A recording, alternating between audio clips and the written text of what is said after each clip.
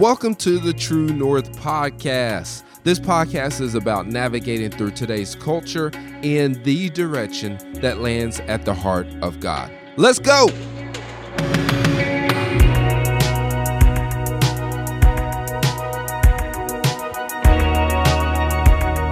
I really feel confident with the direction the Lord has taken us, especially this morning, because I hadn't even had the chance to even just briefly go over with Kelsey what we was going to be discussing this morning. But I remember earlier this week there was a day, I can't remember what specific day it was, but I'm playing with Cohen at the house. Everybody's gone. So, everybody's gone. So me and Cohen, the boys, the two amigos, we could do however. If Cohen wants to watch some Mickey Mouse, then we'll watch some Mickey Mouse.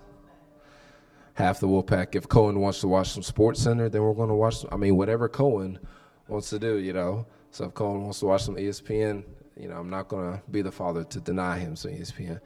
So I remember we're rolling around, tossing and turning. I'm in the floor, letting him just, And I stand up. I get ready to stand up and I stretch. And when I stretch, I don't know if you've noticed, but he'll lean back and try to stretch too, and it's cute. The other boys, they do it. And he lifts his hands up towards me. And when he did, I picked him up and I started hugging and kissing and loving on him. And I started to think about Papa. And instantly I felt in my spirit, this is worship. And as I heard that in my spirit, I stepped back. I pulled my face away from Cohen, and I looked at his eyes, and he looked at my eyes.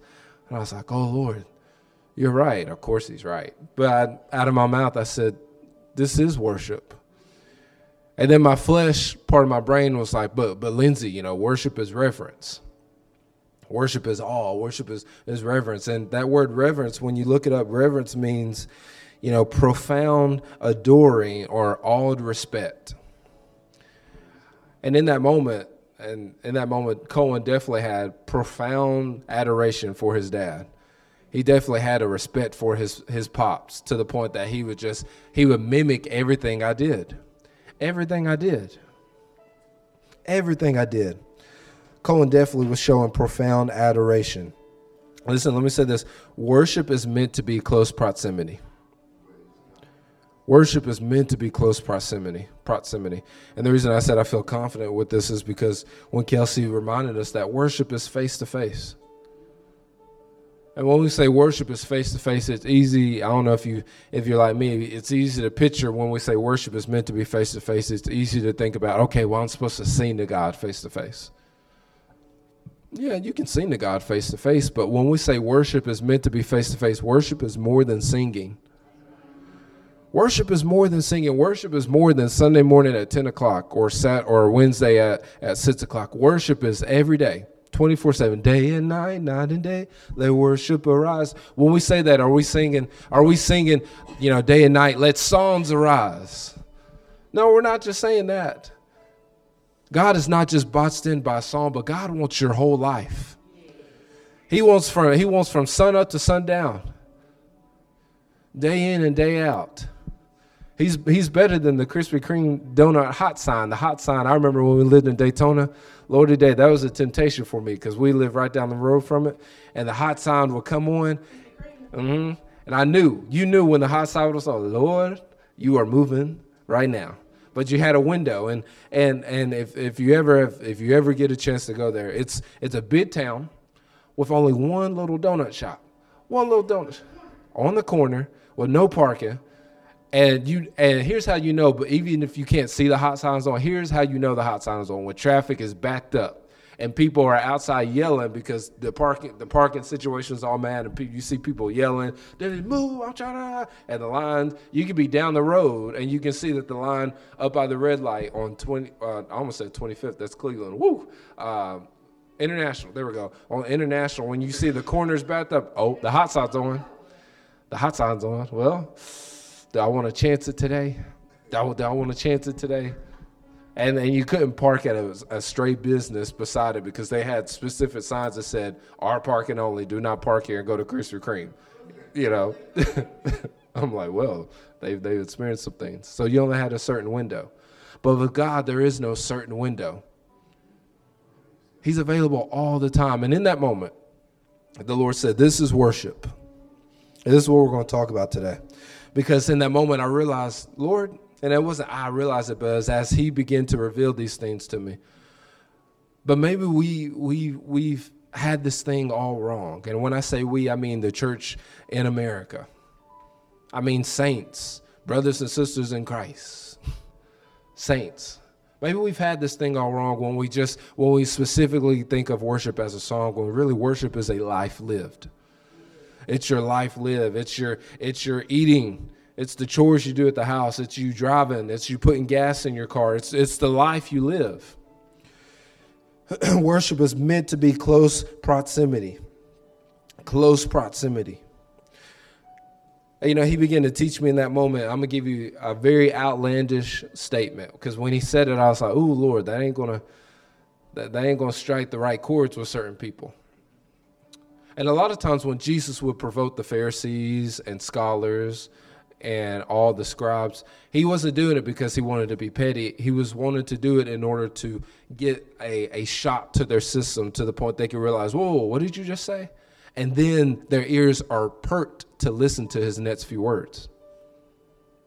So when I say that, I say this. The Lord told me this, that day me and Cohen are having this moment of worship. And it turns out we've been worshiping all his little life. I just never realized it. Praise God. What have you not realized that you've been doing with the Father all this time? That's powerful in itself. But he told me this. He said, we have this all wrong. We don't live for God. We live in him. We don't live for God. We live in him. And I can feel it already. I'm glad I feel it, because we'll unpack that. We'll unpack that. But I remember the other night when I was leaving Walmart, the Lord told me, I just happened to look across the parking lot. The Lord told me, he said, people in this area are wanting something real and something true. They're wanting something new. They're wanting something real, and they're wanting something true. And I just began to say, okay, Lord. And that was the night before I had this, he revealed to me what worship was. I'm like, Lord, okay, what is it? Of course, I'm excited. I'm giddy. Okay, yeah, God, they want something real. They want something true. I don't know what I'm praying for, but I'm like, all right. And then it wasn't until the next day, me and Cohen are doing what we've always done, and he's like, this is worship.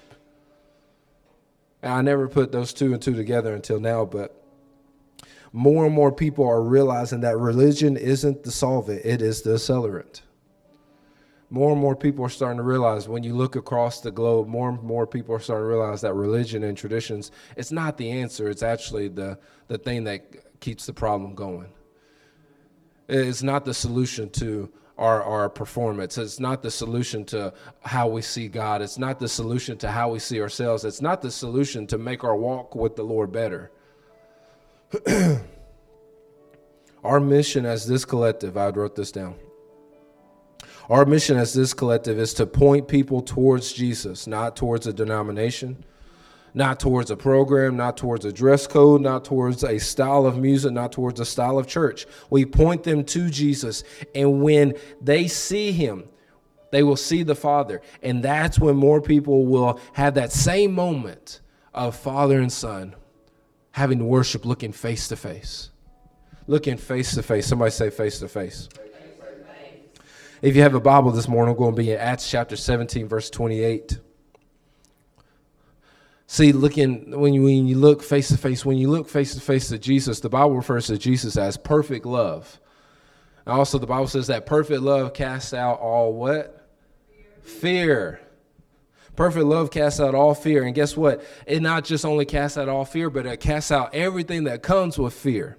Guilt, shame, embarrassment, insecurity, lack, doubt, worryation, anxiety, all the famous tools that the devil loves to use to probe you, to frustrate you, to hinder you, to stop you, to get you to second guess who God truly is. See, I'm an outlandish statement number two. We said outlandish statement number one was that we're not designed to live for God. We're designed to live in God. That was statement number one. Statement number two is spiritual warfare isn't about binding and loosing and throwing grease. Spiritual warfare is it's not so much as binding and loosing. What spiritual warfare really is about, it's about sitting in the arms of the one who loved you first and looking at the face of perfect love and all of Adam's illusions being dismantled and you, for the first time, seeing your reflection as you look into the eyes of the Father.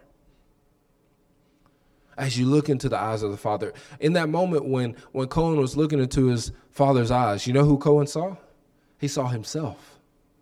Because he saw his reflection as he was close enough face to face. And guess what? He can see what his dad saw. And there was no doubt within him. One of my favorite worship songs, I say that a lot, so I guess I have a lot of favorite worship songs. And I can't fully put this, I will say one of my favorite verses. There we go, because I don't like the whole song. Because the whole song, I'm like, I kind of fell off. I felt like they just ran out of stuff to say, and then they just, But the first half of it is good. You know, one of my favorite verses literally says, when I lock eyes on you, I see my reflection. Want to get lost in you and feel your affection when I lock eyes on you. And I love just saying that over and over again, especially when I'm working. Just put, look, when I lock eyes on you, I see my reflection. And see, that's what worship is meant for us, when we can look at the face of God and we can see who he sees, which is us. And we can understand, okay, God, this I don't see the way I see myself. I see myself the way you see me. And that's what spiritual warfare truly is about.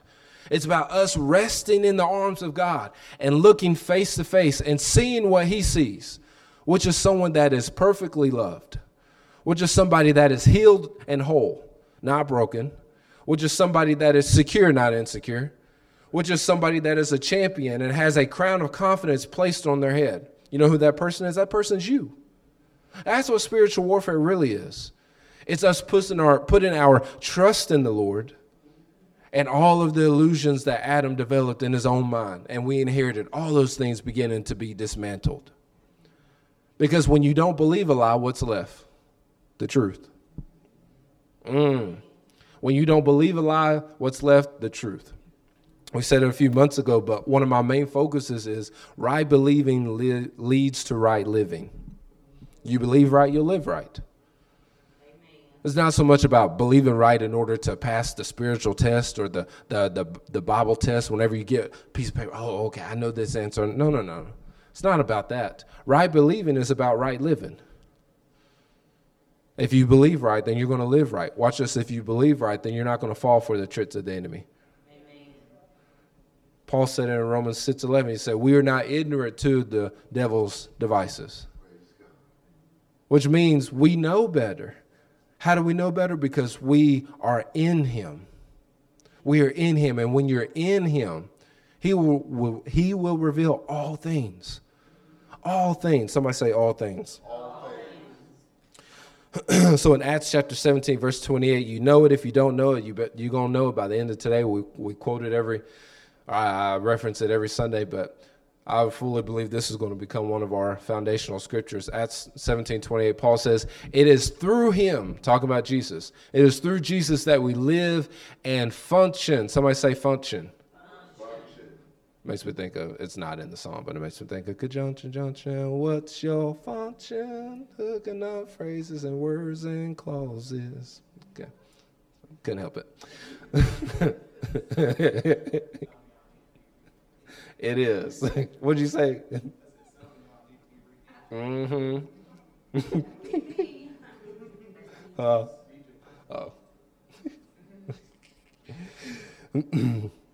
But in Acts 17:28, it says, it is through him, Jesus, that we live and function and have our identity, just as your own poets have said. Watch this. Our lineage comes from who? Him. So we've said it before, but it is through him that we live and function and have our identity. So there's parallels within the Bible for this verse. What is it? Job 12:10. Job says this. For the life of every living thing is in his hand, and the breath of every human being. Another parallel for this is Hebrews 2:11. The author says this, Jesus, somebody say Jesus. The Holy One makes us holy. And, one in the notes, but you catch that? Well, we're going to read it again. We're going to go slow. Jesus, the Holy One, makes us what? Holy. Did you know you're holy? And see, growing up, traditions have taught us that. That is a outlandish statement. Only God is holy. Only God is divine. Only God is sovereign. Yes, God is sovereign, but the author says that Jesus, who is holy, makes you holy. You are set apart. You are set apart for such a time as this. You are holy. And what does the devil tell us? The devil tells us everything but that you are holy. The devil tells you that you are less than. The devil tells that you are broke. The devil tells that you are disgusted. The devil tells you that you are all the opinions of the everything that your peers have said. The devil tells you that you are what your bank account is. The devil tells you are just like the car breaking down. The devil tells us everything that is the opposite of the fact that you are holy. I didn't make it up. Lindsey didn't spend last night typing it. Okay, that's going to be we're going to put that in there and then say it's the Bible. No. That's the Bible. The Bible. That's the book for you. Bible is the book for me. Okay. Jesus, the Holy One, makes us holy, and as sons and daughters. So God identifies us as sons and daughters. If God identifies you as son or daughter, you should be identifying yourself as a son or daughter. As sons and daughters, we now belong to his same Father. So he is not ashamed or what? Embarrassed to introduce us as his brothers and sisters. Can I tell you one time I was embarrassed in my family? I'm going to do it. I remember and you've probably heard the story before. I know Kelsey has. I think I was 15 or 16. We was in Fred's. Everybody remember Fred's? I was in Fred's, R.I.P. Fred's. Don't know where he at, but, gone but not forgotten, And, we come in, and I don't know if you remember, but, the entrance was on this side and the exit was on this side or whatever. We come in, and, I'm in high school. I'm not a freshman anymore. In between sophomore and junior, I have a little more confidence. Just turned 16, so got the license. I ain't got the cool car yet, but, I'm on my way. So I got that on my way vibe and on my way energy. And, this on his way Lindsey, version of Lindsey, he sees a creation, that God has created. And I'm like, I'm going to go introduce myself, So I'm over there, and Mom goes about, her and Dre are gone. So I'm like, it's perfect, She don't know who I'm with, She might think I might got here on my own. So, I'm just laying out the dominoes, and seeing what she's going to pick up. And all of a sudden, Mom's on the other side, and she gets Dre to start just crying. And, I'm not paying any attention. And that's, Mama yells, Lindsey, come get your daughter. I'm like, and the girl looked at me. I'm like, I didn't even further explain nothing. I just put my head down and walked off. I was like, that was one moment where I was like, really, God, this is my family. This is my family. And you know what Mom was doing? Laughing just like that. Just like that. And I'm like, I had to take ownership of this. But I was embarrassed. In my heart, I was embarrassed. And I love this because in the scripture, it says that God's not embarrassed about us. He's not embarrassed about your quirky self. All the different little nuances that you have going on, the different things where, only you, like, if you know me, then you know. God knows you, and guess what? He's not embarrassed. He knows about all the different things that you think you need in order to make it through the day. All the cups of ice, all the Cokes, all the coffees, all the Hershey bars, all the Pepsis, all the feet on the dashboard as you take a break, all the sugar, we could go in it. God knows all the stuff. God knows all the stuff.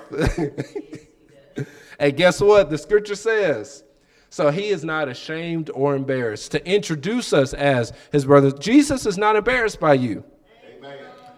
What's the opposite of embarrassment? Pride. He's proud. He takes pride in the person you see in the mirror. And we should too. Not saying that we should be prideful and be like, ooh, look at this guy. Look at this tall glass of water. No, no, no.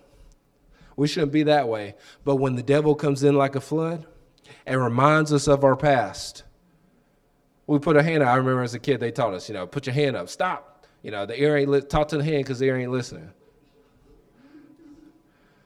When's the last time you told the insecurities that? Stop. Papa is proud of me. I'm the beloved of God. What you're saying, that was before. This is a new creation. This is a new creation. Brand new. You ever got something brand new before? It makes you forget about the old real quick, don't it? You get thankful, you're like, oh, look at this. When we bought the van, even though it's used to us, it was new. Like we're driving it, and I didn't even want to admit. I'm like, man, this is a bad van. It's a bad van. But Kelsey's all hyped, so I gotta balance it out. So I'm just, And then she gets in the 4Runner, and she's like, oh, I remember. And I'm like, I gotta balance it out, No, the 4Runner is. I love the 4Runner. 4Runner so good. One day I got in the 4Runner. I was like, man, this ain't as free as the van. I ain't got as much leg room. I'm like, Runny, you always been this tight. What's up with this? I'm even the steering wheel a little tight. It's always been like this, Lord. So now I'm like, well, maybe it's because they ain't been driven in a while. And then I get in the van. I had to run out this morning, and I looked at the 4. I was like, I'm gonna take the van. I'm in a hurry. So I got it. I was like, that. I'm like, yeah, it smells like the boys' toys, but still got that new car smell somewhere in there. It is easy, but when you get around something new, it makes you forget about the old. And it makes you thankful for what you. So we need to start seeing ourselves as new creations. Amen. And forget about the old. I'm not saying forget about what brought you here, but I'm saying all the woes that you have endured, all the negative that the devil loves to bring into your remembrance. Forget that and remind yourself, I'm a new creation. I'm the beloved of God. Amen. Well, Lindsey, I struggle doing that. Okay, well then you need to look at the face of the Lord. Like Kelsey said, turn our lives toward the face of God. Turn your lives toward the face of God. Well, Lindsey, how do I do that? I'm so glad you asked. So in 1 Corinthians, another parallel to Acts 17:28, 1 Corinthians verse 30, Paul says this. He says, for it is not from man that we draw our life. Hey, you know what that means? Everybody, every man or woman on this earth that you consider as high importance, as much as you may consider them high importance, they don't determine who you truly are. They don't define you. And I have people I look up to, but at the end of the day, as much as I love them, as much as I honor them, they do not define Lindsey. Paul says, for it is not from man that we draw our life, but we draw our life from God. Watch this, as we are being joined to Jesus, the Anointed One. And now he is our God-given wisdom, our virtue, our holiness, and our what? Redemption. Look, the Mirror Bible says this in 1 Corinthians chapter 1, verse 3. I'm going to read this version because I really like it.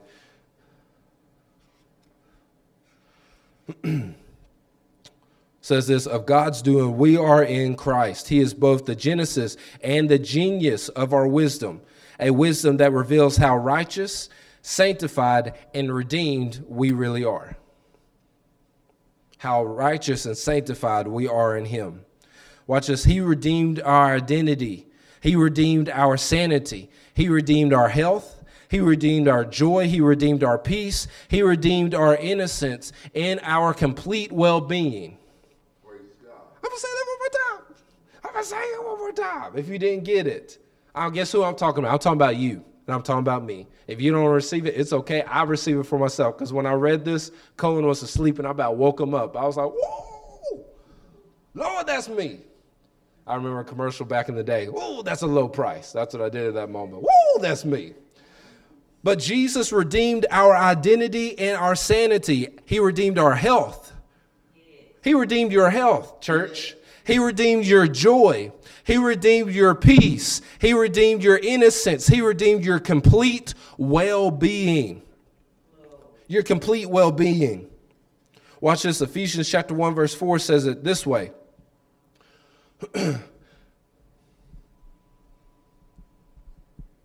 No, you're good. While you get, I'm going to read in the mirror. Pull up in the mirror too. He says, and Paul says, and he chose us to be his very own, joining us to himself, even before he laid the foundation of the universe. Because of his great love, he ordained us so that we would be seen as holy in his eyes with an unstained, what's that last word? Innocence.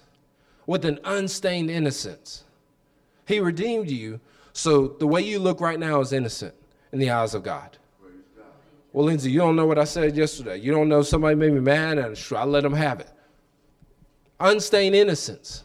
Well, Lindsey, you don't know what last week looked like. You don't know what they're accusing me of. You don't know the thoughts that I wrestle with. You don't know, what I'm... Unstained innocence. And we've broken down the scripture before, but that word really in the original in the original tense, it's not just saying that we were before the foundation of the world. We were before the fall of man. Your true identity was created before the fall of man. Therefore, you have who you truly are meant to be is not conscious of sin. It's not bound by sin. It's not bound by guilt. It's not bound by shame. It's not bound by the insecurities. It's not bound by anxiety. It's not bound by nervousness. It's not bound by all the different things that rid us of this world. Deplete your energy. It's not bound by those things. It's not bound by those things. And Paul says it this way in the Mirror Study Bible. He says in verse 4, Jesus, it says, he associated us in Christ before the fall of the world. Jesus is God's mind made up about us. He always knew in his love that he would present us face to face before him in blameless innocence. In blameless innocence. Watch this. The entire fall was a falling away in our minds from our true identity as image and likeness bearers of Elohim. When Adam and Eve fell, it was a falling away because they didn't trip and fall. Okay, I don't know if you know it's a joke, just to see you smile a little bit. But the fall, it wasn't them tripping and stumbling. Oh, where did these acorns come from? No. It was a falling away in their minds. It was a falling away of our minds from, and we had lost the understanding that we are image and likeness bearers of Elohim. Elohim is Hebrew for the God that started it all. The falling away in our minds of being image and likeness bearers of Elohim. So the fact that Jesus has redeemed us, what has he redeemed us to? He's redeemed us back to we realize that, you know what? I'm created in the image of God. He redeemed us to where we realize I am the beloved of God. There's nothing that separates me from the love of God. I can climb to the highest mountain and he still knows me. His love is still there. I can make my bed in hell and his love is still there, which co-signs what she said earlier, how yes, even though people go to hell, still God loves them because as David said, I can make my bed in hell and your love is still there. You still know me. He can't forget you. He cannot forget you. Why? Because it's not in his nature. It's not in his nature. And that's why he wants us to look at him face to face, to get to know who he is.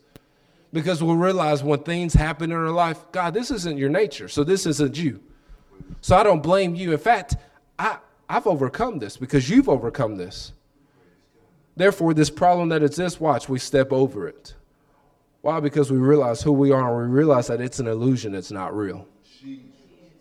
We realize, hey, the doctor may give me this diagnosis, but I have unstained innocence. You have redeemed me. You redeemed my well-being. We read it in church. You redeemed my well-being. So, okay, what he's saying, that's not the final word. Lord, what is it you say? Oh, you've healed me? Okay, well, that's the reality I accept. And eventually when it moves from here to here, when it finally gets to here, that's when we see it flourish. But until it gets to here, we have to keep reminding ourselves, I'm the beloved of God. I'm healed and whole. I'm healed and whole. I'm healed. It's something I'm still having to claim. I'm healed of asthma. I'm healed of allergies. I'm healed of it. I don't get shortness of breath. I'm healed of swelling in my knees. I'm healed, and I go through all the different things, especially if I'm driving while I'm driving at work. I ain't got nothing else to do. Lord, I'm healed of this asthma. I'm healed of this allergies. I'm healed, and it's little by little, little by little. Little by little. Why? Because he's redeemed my well-being. I don't know about you. Somebody say, I don't know about you. But as for me, He's redeemed me. You are redeemed. Amen. You are redeemed. You are redeemed. The entire fall was a falling away in our minds from the true identity as image and likeness bearers of Elohim. And I said this, that Elohim in the Hebrew is the God that started it all. But just like Eve, we all were deceived to believe a lie about ourselves. And that's the fruit of the I am not tree. And just for a few minutes, we're going to unpack the I am not tree. I've talked about it a little bit before, but never got in depth. But the I am not tree, somebody say I am not tree. The I am not tree it's the tree full of all the lies that are about the opposite, or that are the opposite of God's innocent nature, redemptive nature, our redemptive nature. The I am not tree is the tree that is full of fruit. And this fruit is the opposite of your true redemptive nature, who God has redeemed you to be. The opposite of that, that's what you can find on the I am not tree. For example, if you look at the I am not tree, you'll see there's fruit that says that you're cursed if you don't pay your tithe every Sunday. There's fruit that says your actions corrupt your ability to bear God's image and likeness.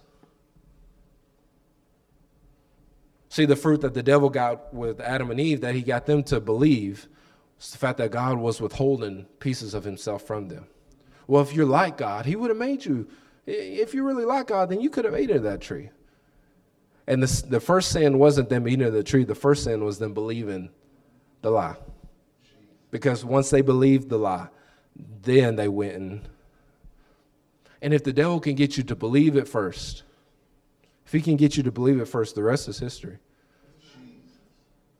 There's a downward slope after that. More fruit that's found on the I am not tree is your performance determines how much you grow in righteousness. This is a heavy one. I don't know if you knew this, but you cannot grow in righteousness. You are the righteousness of God. When we read the Bible, when we read those scriptures, it never said, you are the righteousness of God. You'll be the righteousness of God a little bit more. And then a little bit later, you'll be even more the righteous. No, it just says you are the righteousness of God. Righteousness is not like a video game where you're constantly trying to get to the next level. Now, your awareness of it grows. It's the easiest way to understand is this way right here. Kellen and Keenan, and Cohen, they are my sons, and I love them. Now that love doesn't increase as they get older. There's no new levels of the love as, oh man, they did this. Now they get to go to level 3A of daddy's love. Oh, they learned how to play drums. Now they're in level 5B of daddy's love. No. They are in daddy's love. They remain in daddy's love. Why? Because they are my sons. You are the righteousness of God. There is no level 3 righteousness, no level 5 righteousness. It's you. You are the righteousness of God. You are as you ought to be. You are as you ought to be. That's the true Hebrew definition of righteousness. You are as you ought to be. Lindsey, how am I supposed to be? The way God created you. Redeemed. Whole, perfect, total shalom, which means nothing missing, nothing broken. And our performance doesn't whether we read enough chapters or don't read enough chapters, where you say the right type of prayer or you don't say, where you're fasting every week or fasting every month, whatever you do, your performance doesn't unlock levels of righteousness. You are the righteousness of God. You are the righteousness of God. And the fruit of the I am not tree tells us that, okay, it's our performance that gets God to do things.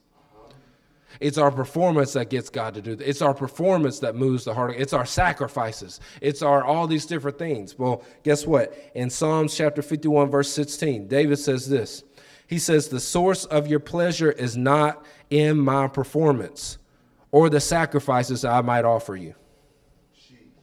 Talking about the Lord. For the source of your pleasure, the source of God's pleasure, is not in my performance. The King James Version says this, that God desires mercy, not sacrifice. But in the New Living, it says, for the source of your pleasure is not in my performance. God's pleasure is not in your performance. Say that again, it's heavy. God's pleasure is not in your performance or the sacrifices that you might offer. Or the sacrifices that you might offer. Hosea 6, verse 6 says it this way.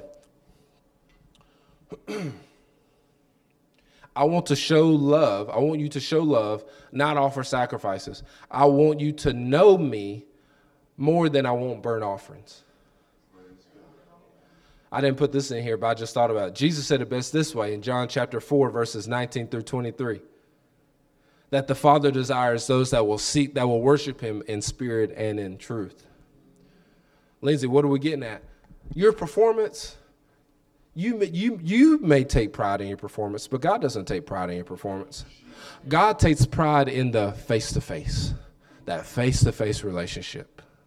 That thing that, bless her heart, that Granny desires from Cohen so bad. Even this morning when she come in, she's like, "No, I'm not going to get close, but Cohen." And Cohen looked at her and instantly turned. Bless her heart, I always feel I'm like, man, Cohen, just come on, just give Granny that face to face. Just give her some good sugar, okay? Come on, buddy, just do it take one for the team. Give her some good sugar. Just do it. But, and I laughed, but it wasn't until later I realized that desire is the same desire that Papa has for us. God desires that face-to-face fellowship. Yes. Why? Because, listen, God is perfect, and he knows that when you can see the reflection of yourself, you're going to see everything that he sees, and you're going to believe what he believes about you. Therefore, you're not going to fall prey to the traps of the enemy. You're not going to fall prey to the triggers of all the trauma. You're not going to fall prey to all the rumors that people are saying. You're not going to fall prey to all the lies that people say about you. You're not going to fall prey to no matter what your bank account shows. You're going to believe that you are the redemption of God. You're going to believe that you are well, you are whole, you are saved, you are sanctified, you are holy, you are blessed. You're not the tail, but you are the head. You're going to believe all the different things that God says about you when you see him face to face.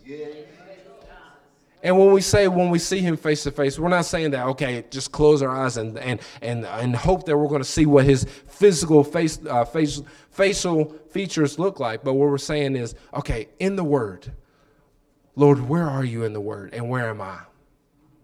Or better yet, you're going to take some private time and you're going to put the phone on do not disturb mode. And you're going to say, okay, Lord, show me who I am. Show me who I am. Show me how I'm supposed to. Just take it day by day.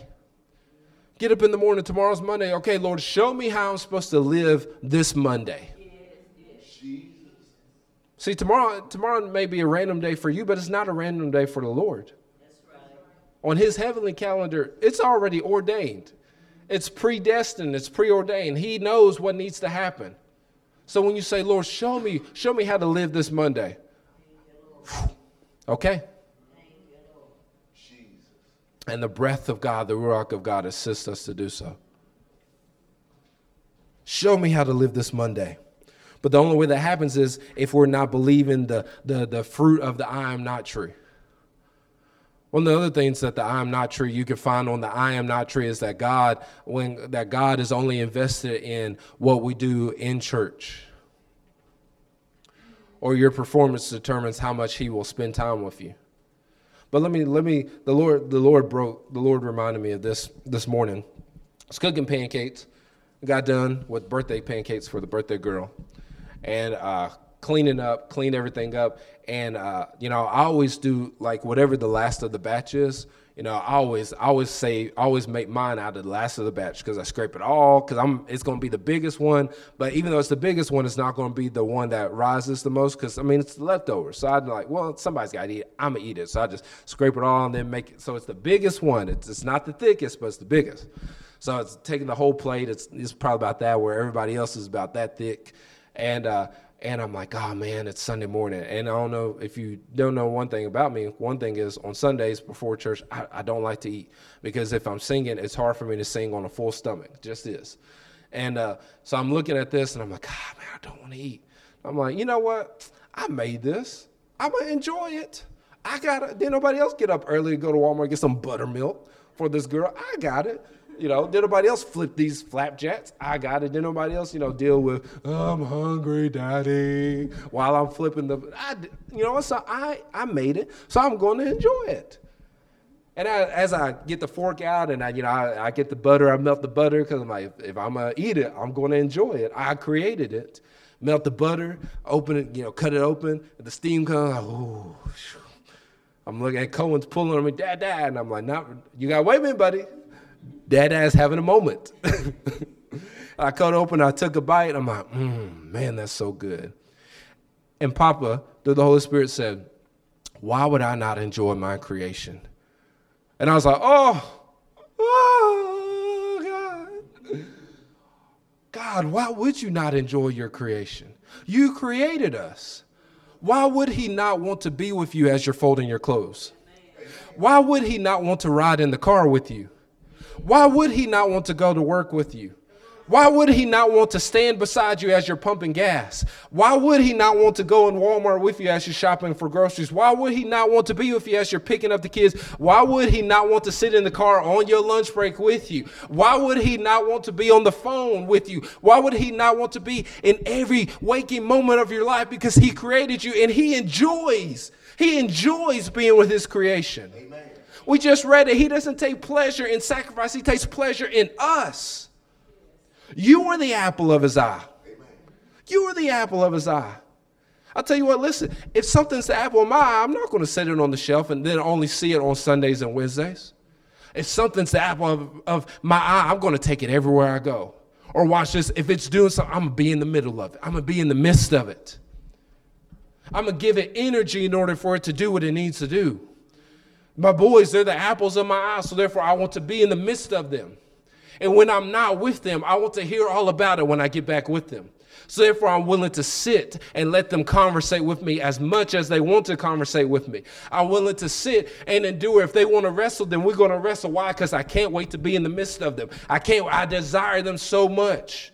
Why would God not want to be in the midst of you?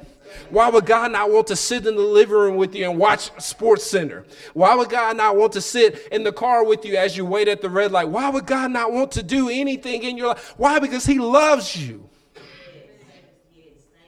He loves you. You are the full scope of what he wants to do in the earth. You are the full scope. And guess what? The devil loves to tell us the opposite of this.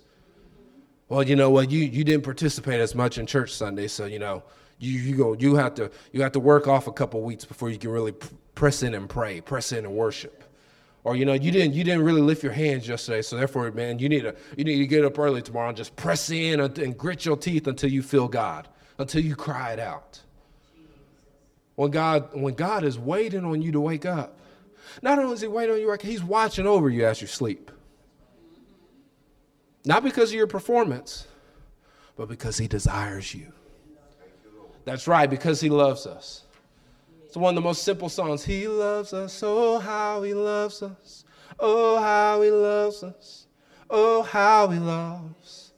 And the author of that song, he became one of my favorite artists just because he wrote that song. Just because he wrote that song. And I'm not one of those that, if you're going to become my favorite, you got to do a whole bunch of stuff. But he's one of my favorites just because of that song, because if you break it down, the verse, it's so scientifically beautiful. And it sets you up. I love a good setup. It sets you up. It talks about how he's, all these different things. If you're the hurricane, I'm the tree. Bending beneath the weight of your mercy. Oh, man, that's a heavy bar. And get there, and the verse is full of heavy upon heavier lines, and then you get to the chorus, and it's just, he loves us. What? You know what? Oh, my gosh, he does love me. He loves me. He loves me. Some of us need to start having those epiphany moments in our lives to where, man, Papa, you love me. Yeah. Or better yet, do like me when I'm working. So and I make a mistake, and the Holy Spirit reminds me that I have to throw the car in reverse. And I'm like, Lord, thank you so much, because that could have been a problem. Oh man, Lord, you love me. Lord, you love. I say with my lip out, Lord, you love me. Gosh, Jesus, and that turns into Lord, you love me. Oh God, you love me, and that's tears start flowing. I'm like, oh God, you love me. And the letters are getting wet. I'm like, Lord, we got to stop, because I'm putting wet mail in a mailbox that is dry heat outside, Lord, and they ain't gonna understand this. But Lord, you love me.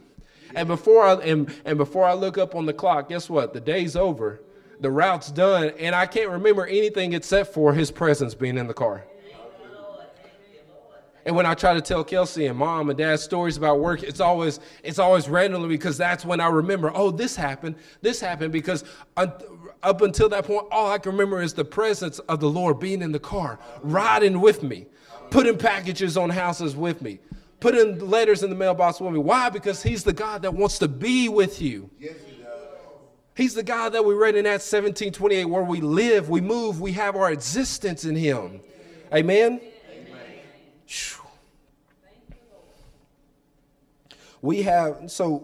Understand this, we have this Christian life wrong. We're not supposed to match Jesus stat for stat. We're supposed to mirror him.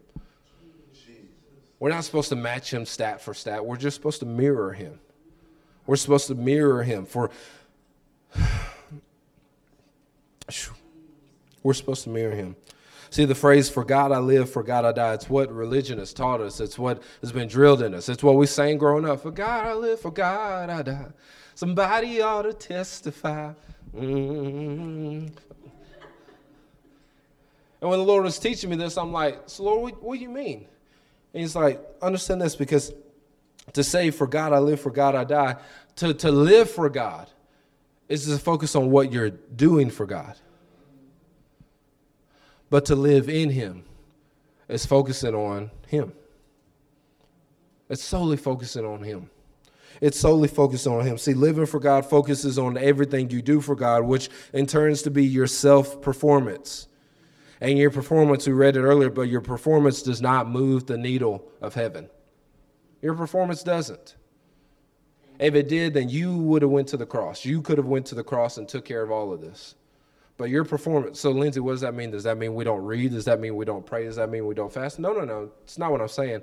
What I'm saying is we don't make those things the end all be all. There's some days you oversleep and you forget to pray. Okay, well, don't punish yourself and think that God's punished you, because guess what? God is not. Amen. God is still riding in the car, clearing the highway, keeping all the smokies on the side so they don't catch you speeding as you're trying to make it to work. God is still loving. God still sees you as the beloved of God, whether you read one verse or 200 verses. God still sees you as the beloved of God, whether you give $1 or $1,000. God still sees you as his beloved, whether you fast last week or last year. You are the beloved of God because of what Jesus did. And we don't live for God, we live in him. Lindsey, that. And when I say it, I cringe, because I'm like, Lord, living for you is what I've always known. And he's like, yes, but I'm calling you to live in me. To live in me. The best way to understand it is, think of it this way. If Kellen came up and said, okay, Daddy, I cleaned my room for you. Now will you feed me? No. That's not the way it's supposed to work. Son, you're living in my love. I love you enough to are you hungry? Okay, well, I'll feed you. You don't have to clean your room just to get me to feed you. I love you, so I'll provide what you need. See, one scenario, we're focusing on what he did in order to earn what I can give him. The other scenario is we focus on him trusting that, okay, my daddy loves me, so he's going to provide what I need if I ask. Hey, Daddy, I'm hungry. Can we eat? Yeah, sure. What do you want? Let's go eat. Did you clean your bed? No, that doesn't matter. You need something? I'm your daddy. I'll provide it. Live in him to the point that you trust and know, okay, Lord, hey, these bills are due. I trust to know you're going to provide the money. Yeah. Hey, Lord, this person is saying this. I trust to know that you will defend me. Lord, this is what's happening in my life. I trust to know that you won't leave me to face it on my own. Lord, I trust you. I live in you. Not just for you. I'm not just focusing on what I bring to the table, because what we bring to the table is not enough. It's not enough, amen? See, living in Christ focuses on being hidden in Christ. Living for Christ focuses on what you're bringing to the table. Living in Christ focuses on the fact that you have an invitation to the table. See, if I live for Christ, I'm focused on what I can bring to the table. I'm going to say this again. If I'm focusing on living for Christ, then I'm solely worried about what I bring to the table. But if I focus on what I live in Christ, I'm just thankful I have an invitation to the table. See, I didn't tell Miranda this because I didn't want to put any extra pressure on her, but one of my favorite lines within that song, First Love, it's the second verse. It says, there's a table set for you and me. It never said that there's a table set for us because of, oh man, I read enough chapters. I paid my tithe this Sunday. I got 20 people saved last week. The table of God is set for you because of what Jesus did, because of Jesus's performance. And see, my movie like mine, the first time I heard that verse, and anytime I hear it now, if you've ever seen it, I doubt you have. There's probably a few that have. I could probably point to the ones that have. But if you've ever seen the Chronicles of Narnia, the third one, the Prince Caspian, I think that's the name of it, right? The third one. We'll just say the third one. And there's a scene in there where it's a forest, and it's this table in the midst of the forest, and it's full of food. And there's only 2 chairs. There's only 2 chairs. There's one chair for Aslan, who's representative of Jesus. And then there's another chair for whoever wants to come to the table and feast on all this. And anytime we sing that, anytime I hear that line, there's a table, I think of that. And how Jesus has, because of what he's done, we have an invitation to the table. And we can feast on the goodness of God. David said it best, oh, taste and see that the Lord is good. He never said, oh, taste and see after you've done this, and this, and this. Oh, taste and see after you keep every iota right. Taste and see after you dot every I and cross everything. He said, no, taste and see. The invitation is open because Jesus has paid the price for it. Jesus has bought the tickets, and now you get to come to the table. Taste and see that the Lord is good. Living in Christ, we become thankful that we have an invitation to the table. See, if we're living in Christ, then we are still living life. If we're living in Christ, we're still going to school. We're still making friends. We're still going to work. We're still pumping gas in our cars. We're still grocery shopping. We're still folding laundry. We're still paying bills. We're still hanging out with friends. We're still sitting, doing whatever. We're still living life because we're living in Christ. But see, if we're focused on living for Christ, and as we do all these things, we begin to critique ourselves. Well, I got to stop and I gotta do this for God. I gotta take some time to do that. Versus, okay, I'm doing these chores. I'm sweeping this floor. Oh, Papa, is that you? Tell me more about myself as I'm doing these chores. Papa, is that you? As I'm flipping pancakes, Lord, I feel you, Lord. Why? Because he wants to be in the midst of your life. Not your church service. Your life. Your life. Your life. You're living. You're eating. You're coming. You're going. You're resting. You're driving. You're cleaning.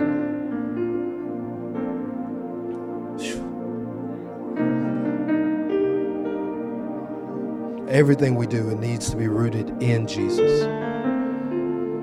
That's why the author said in Acts chapter 17:28, we live, we move, we have our being. See, in him is the oxygen that your lungs need to breathe. Did you know that? This is all common knowledge, but some of us, we need to be reminded of it. In him is the oxygen you need to breathe. In him is our sight for seeing. In him is, watch this, in him is our locomotor system, aka the musculoskeletal system, which is made up of the skeleton, which is made up of the ligaments, which is made up of the muscles, joints and cartilage and connective tissue. All these things working together to allow our body to move. In him is the right amount of red blood cells and white blood cells in order for your heart to pump life unto your mortal body. In him is the very things that you need, the very neurons that run throughout your body that allow you to sense things before you even touch them, allow you to smell things before you even see them, allow you to hear things before you even hear them, allow you to see and envision the visible and invisible. In him is your entire existence. You started in him, and guess what? You fly in him. You thrive in him. In him there is no end. He is forever. He is forever. And just like when I picked Cohen up and I looked at him face to face, Lindsey, this is worship. I wasn't singing to him. I wasn't singing songs. Oh, Cohen, your presence means everything to me. I wasn't singing to him in that moment. I wasn't saying, Cohen, you're my first love. I wasn't paying him tithe. I was doing life with this baby. I was living. I was breathing. I was moving. I was existing. And Papa said, this is what worship is. Who do you live in? Who do you live in? Or are you just more focused on, okay, well, I live for God. Everything I do it for God. And there's nothing wrong with getting souls saved. There's nothing wrong with fasting. There's nothing wrong with praying. There's nothing wrong with reading the word. I'm not saying all these things we should stop doing. What I'm saying is your focus on living for or living in? Because if you're living for it, then guess what? You're focused on your performance, and your performance is going to get you nowhere. But if you can focus on, I'm going to live in him,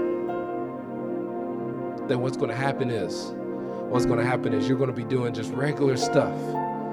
You're going to be walking through Walmart, and next thing you know, you feel the presence of God. Lord, is that you? With me as I'm getting laundry detergent, is that you? You're going to be pumping gas. Make sure you're aware of how much you put in the car when you feel the presence. Don't overfill and then try to go up in there and be like, I didn't realize I got that much. The presence of God. So Jesus paid it all. So we're just gonna leave it at that and then try to don't do that. Don't do it. Don't you put that on Jesus. What's gonna happen is you're gonna be at work in a very stressful day, and people are not acting Christ-like. People are not acting ideal. People are not benefiting on your favor. And you're going to be like, Lord, is that your peace I feel? Okay, Lord, let's go with that. Okay, Lord, lead me. If, Lord, I feel you already, lead me. Kids going to be acting crazy. You're going to feel like you need a common zone. Lord, is that your direction of wisdom I feel? Okay, lead me.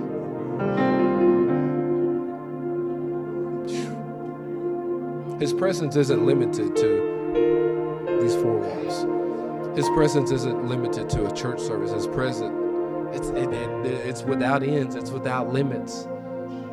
He's omnipresent. So guess what? His presence can follow you everywhere you go if you want it to.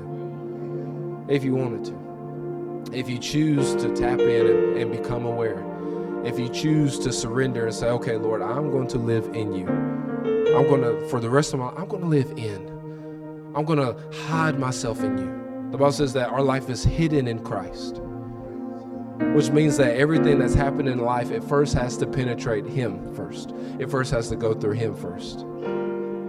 If there is rain, if there is tidal waves, let's imagine we're at the beach. If there's tidal waves outside and they were crashing and trying to get in, and if we were hidden and tucked in this building, the waves can't get in without first penetrating the walls.